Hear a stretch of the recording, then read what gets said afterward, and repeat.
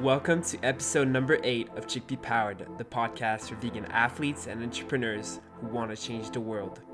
Today's episode features Jeremy Haynes, high-level entrepreneur, vegan CEO of Megalodon Marketing, a digital agency dedicated to personality brands. Man, it is such a blessing to be able to have him on the show.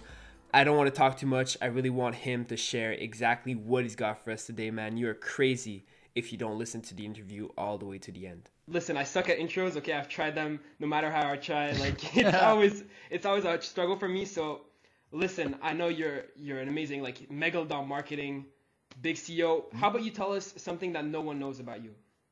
Yeah, absolutely. So number one, I think a lot of people have no clue how truly entrenched into consciousness I am. Like when it comes to studying like energy and trying to, I use words like symmetry and harmony a lot. I really don't think people understand in marketing and just in life for everything that I do as an entrepreneur and just as I do as a person and as a man, as I continue to grow and become more wise. Everything I try to do is just to become more harmonious and become more symmetrical and aligned and less in conflict with everything around me that exists.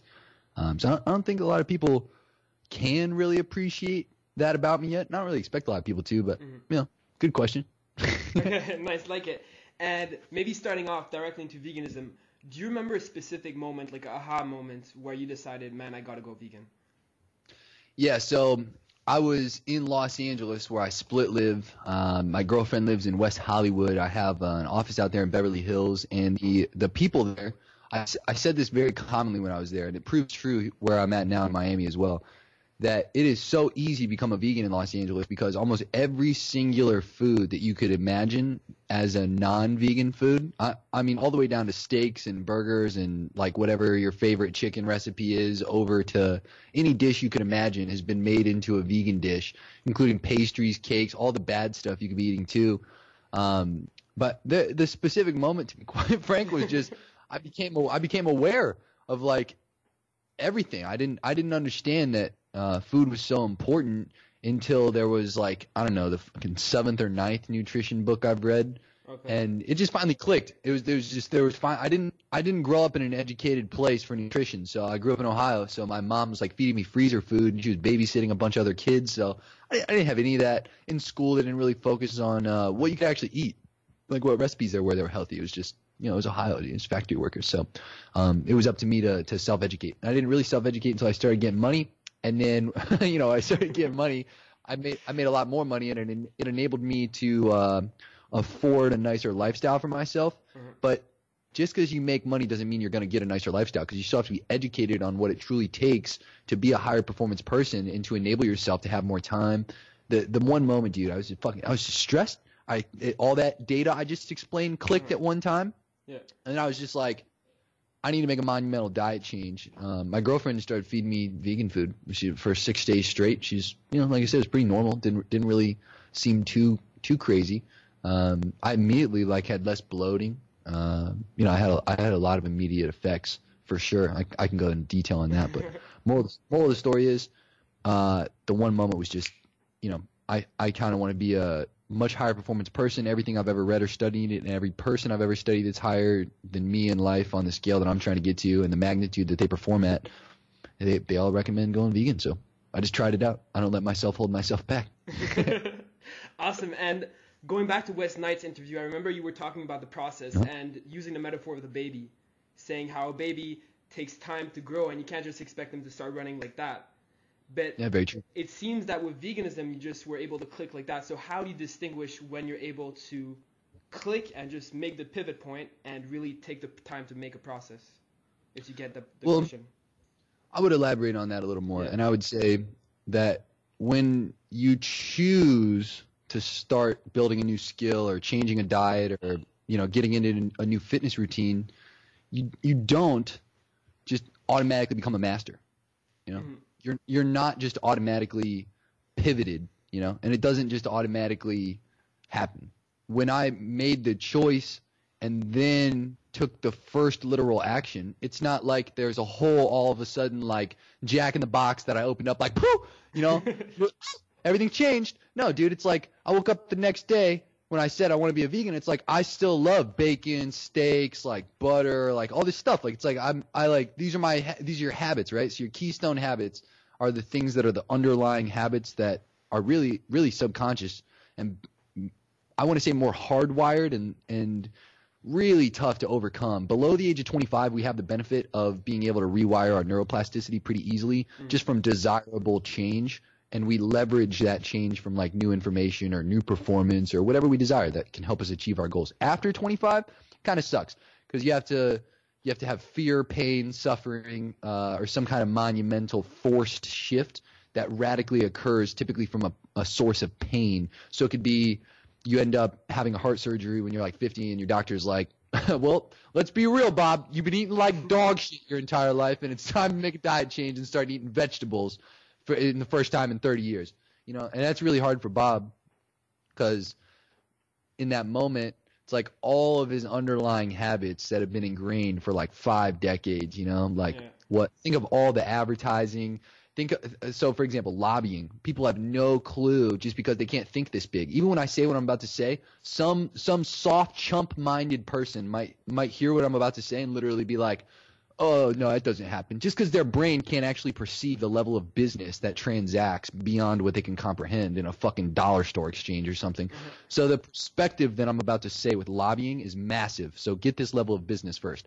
There are people who just have a perspective that they need others to have, but they can't go advertise like a company, okay? So the company who, let's say, sells the chickens and all of the warehousing and benefits on the land or whatever is the most money being made in a particular area of business, that person might make more money than the farmer, than the distributor, than what if that same person, though, owns 75%? Or in the Rockefellers' case, for example, they owned 90% of the oil all the way up to 1911.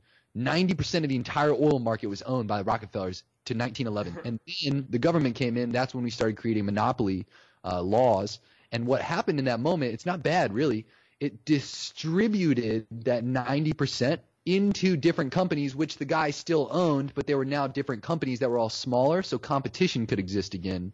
But the competition was really like his own companies, now co-owned by other people as well. So what happens when you get to these massive levels, think about this.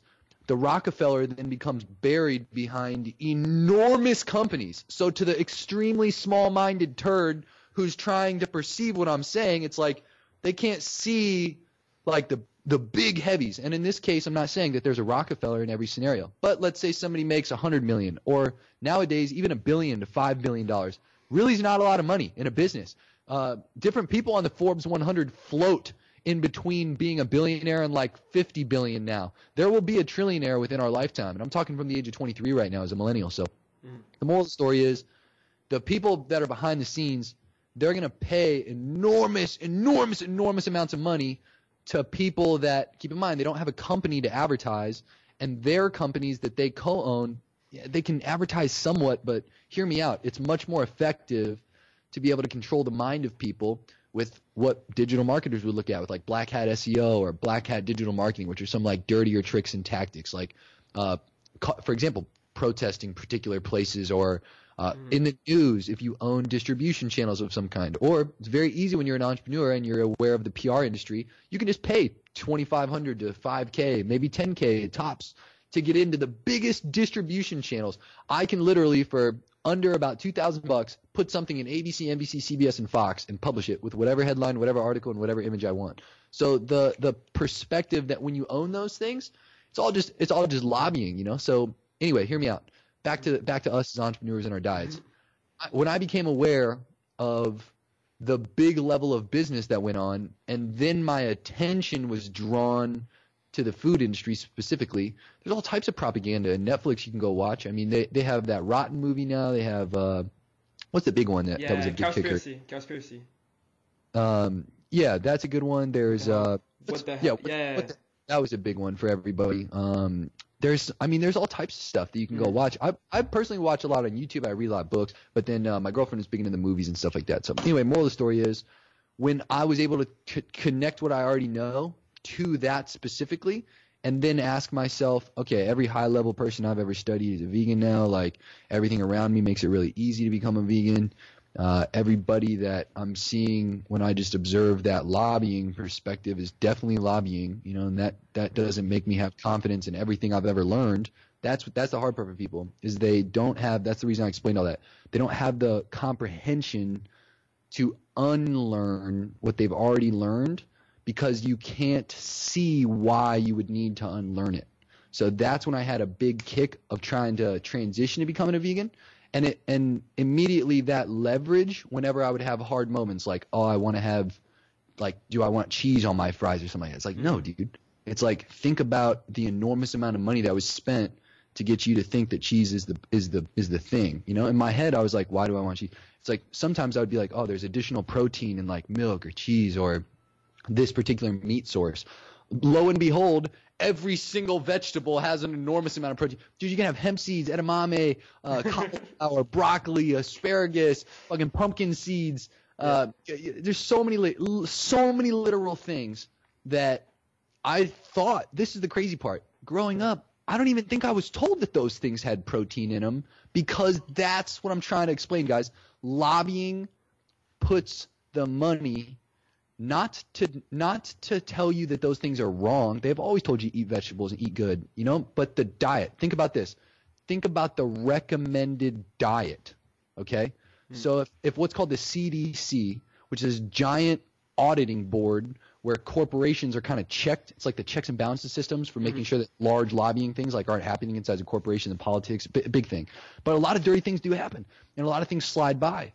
And a lot of politicians, a lot of people are paid off to ensure that that pyramid, for example, in the United States that's recommended for our different diets, these things have horrible things for you comparatively to just not telling you all of the other stuff. So it's not just a reframing of your mind you have to do. It's just that you're uneducated in an area. So they told you things about this that aren't necessarily wrong, right? There's just things that far outweigh the benefits of this by so much that it's incomparable. If you would compare the two, that's where being a vegan comes in, or being a vegetarian comes in. It's just that once you see how truly outweighed it is, just in an educated way, for so many things that you probably didn't ever know, that's when the dots can connect. When you have all those conditioned thoughts that the other side is also putting into your head. Think about this, like. Think about people who are just like, oh, you're a vegan, like you just eat grass. Like, what the fuck? You don't want to eat I don't want sliced tomatoes for every meal. It's like, well, hear me out. In the middle part of America and different parts of the world, absolutely. You might go to a restaurant and you might say you're a vegan, and they might have no clue what the fuck that means. And that sucks for you, because they might mistreat you in those moments if you're not educated enough to be able to order something that does supplement. It's like becoming a sovereign man or a sovereign woman in a sense. You have to become much more educated. Like, once you become a vegan, dude, supplements, taking B vitamins, taking iodine, not forgetting about the little things that you are now missing. You're actually missing a specific neurochemical. I'm trying to remember. It starts with an A. It's like fucking 10 syllables long. It's not dopamine. It's not serotonin. It's the other one literally required for happiness. And the perspective. Yes. Something so the perspective is that you completely lose key nutrients. But you're not going to know that because there's not really a key source of education that's been created. There's not like a library of veganism. Don't get me wrong, though. There are extreme people out there that will educate you and give you diets and help you understand all this stuff. But I wouldn't recommend one particular source. I get my data from everywhere, if that makes sense. Mm-hmm. Okay, awesome. And going back to your question about education, man, I ask people like, hey, what's your tip on influencing other people and inviting them into the vegan community? And oftentimes they say, well, you have to look good, you have to have the glowing skin, you have to show them, man, I've got muscles. But I'm not always satisfied with that answer. I feel that it doesn't have the impact that I want. So what's your approach in sharing veganism in your life? Dude, I've learned at the age of 18, when I first started getting into like real life, if you will, that if you attempt to shift or control other people's actions, like becoming a vegan, for example, think about the responsibility that you're taking on just in that thought of I desire to change somebody else's perspective, because the depth of change that's required, as I just went over. Think about the leverage one has to create inside of themselves. It's like the reasoning I created was my reasonings. Nobody else gave me that reasoning. It's like that was my reasoning, and that if I was going off somebody else's reasoning, I probably wouldn't do it, right? It has to come from my desire of change. And so I don't necessarily go to seek creating the change in others per se, because it's a self choice, and things that are outside of my control, especially like that, would just create unnecessary stress. It would create unnecessary open cycles that, would require my time, energy, and attention. And my time, energy, and attention are precious. They're much more, usable and valuable in other ways beyond just trying to change people to becoming a vegan. I point people when they're like, "Hey, how'd you lose so much weight?" Or how are you staying up like 17 hours in a day and getting 5 hours of sleep comfortably? Or how are you transitioning to doing like all these high performance things consistently? Why do you always look like you're on like 6 cups of coffee? Why don't you drink coffee? That's when people have interest in any specific area of something that's come as a result of being a vegan. That's when I just say, hey, it just comes from being a vegan. But I quickly acknowledge right away, I'm like, but I'm not the kind of vegan to like push it on you. I will answer questions about it if you genuinely want to know, but I don't want to change your perspective. And then I find people, as soon as I say that, will naturally become much more open if they're genuinely interested to ask the questions that they might have, to create that self-interest. Because if we force our perspective onto people, we won't be able to see what could be the possibility to help them make a transition. Okay. Nice question. Nice answer. I like it. I like that. And maybe going back to like sustainable entrepreneur, because you're a high level entrepreneur, like you said, man, you make a lot of money. And I feel like looking at others, it's really easy to start just focusing on the money. And now as a vegan entrepreneur, as a sustainable entrepreneur, how are you able to incorporate that into your business without taking advantage of people and taking, again, lobbying, if you get the question? Yeah. I don't necessarily understand the question, but yeah, I would explain it like a little differently. The perspective I think I understood was that being a high level performance entrepreneur, like how do I incorporate that as I'm also what? Yeah, exactly. So I find it necessary to even, call yourself a high performance entrepreneur. You have to be able to really ingrain a perspective of successful habits, self-improvement, improving your environment around you, improving everybody around you, helping bring people's perspective to something that can improve them matters. In my life, I lead by example. I don't manage people by telling. I just lead people to successful results, if you will. So from my perspective as an entrepreneur, I find that it was a necessary performance boost that I wouldn't have been able to achieve otherwise. And I would never have been able to tell or even come close to acknowledging that it'd be a change that I needed if I didn't just try it.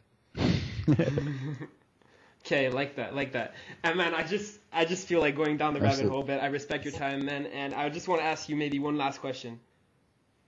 Yeah, absolutely. What's up? Sure. So you talked about 5 hours of sleeping, and man, I hear all the time, like, I play the sleeping game. I try to sleep 4 hours, 5 hours. I did it for a week, then it didn't work anymore. And I feel just it's a horrible approach until I heard that you were doing it on West Knight's podcast. So I'm really interested in your approach and how you're able to sleep 5 hours a day.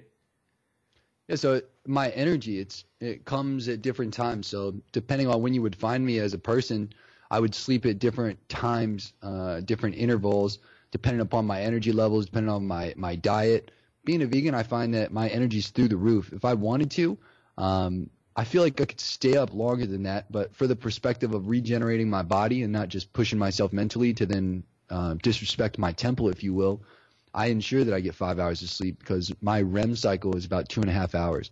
So if I go to bed in a very tired state, I'll sleep maybe 6 hours, maybe 7 hours on 1 day a week basis or an every other day a week basis.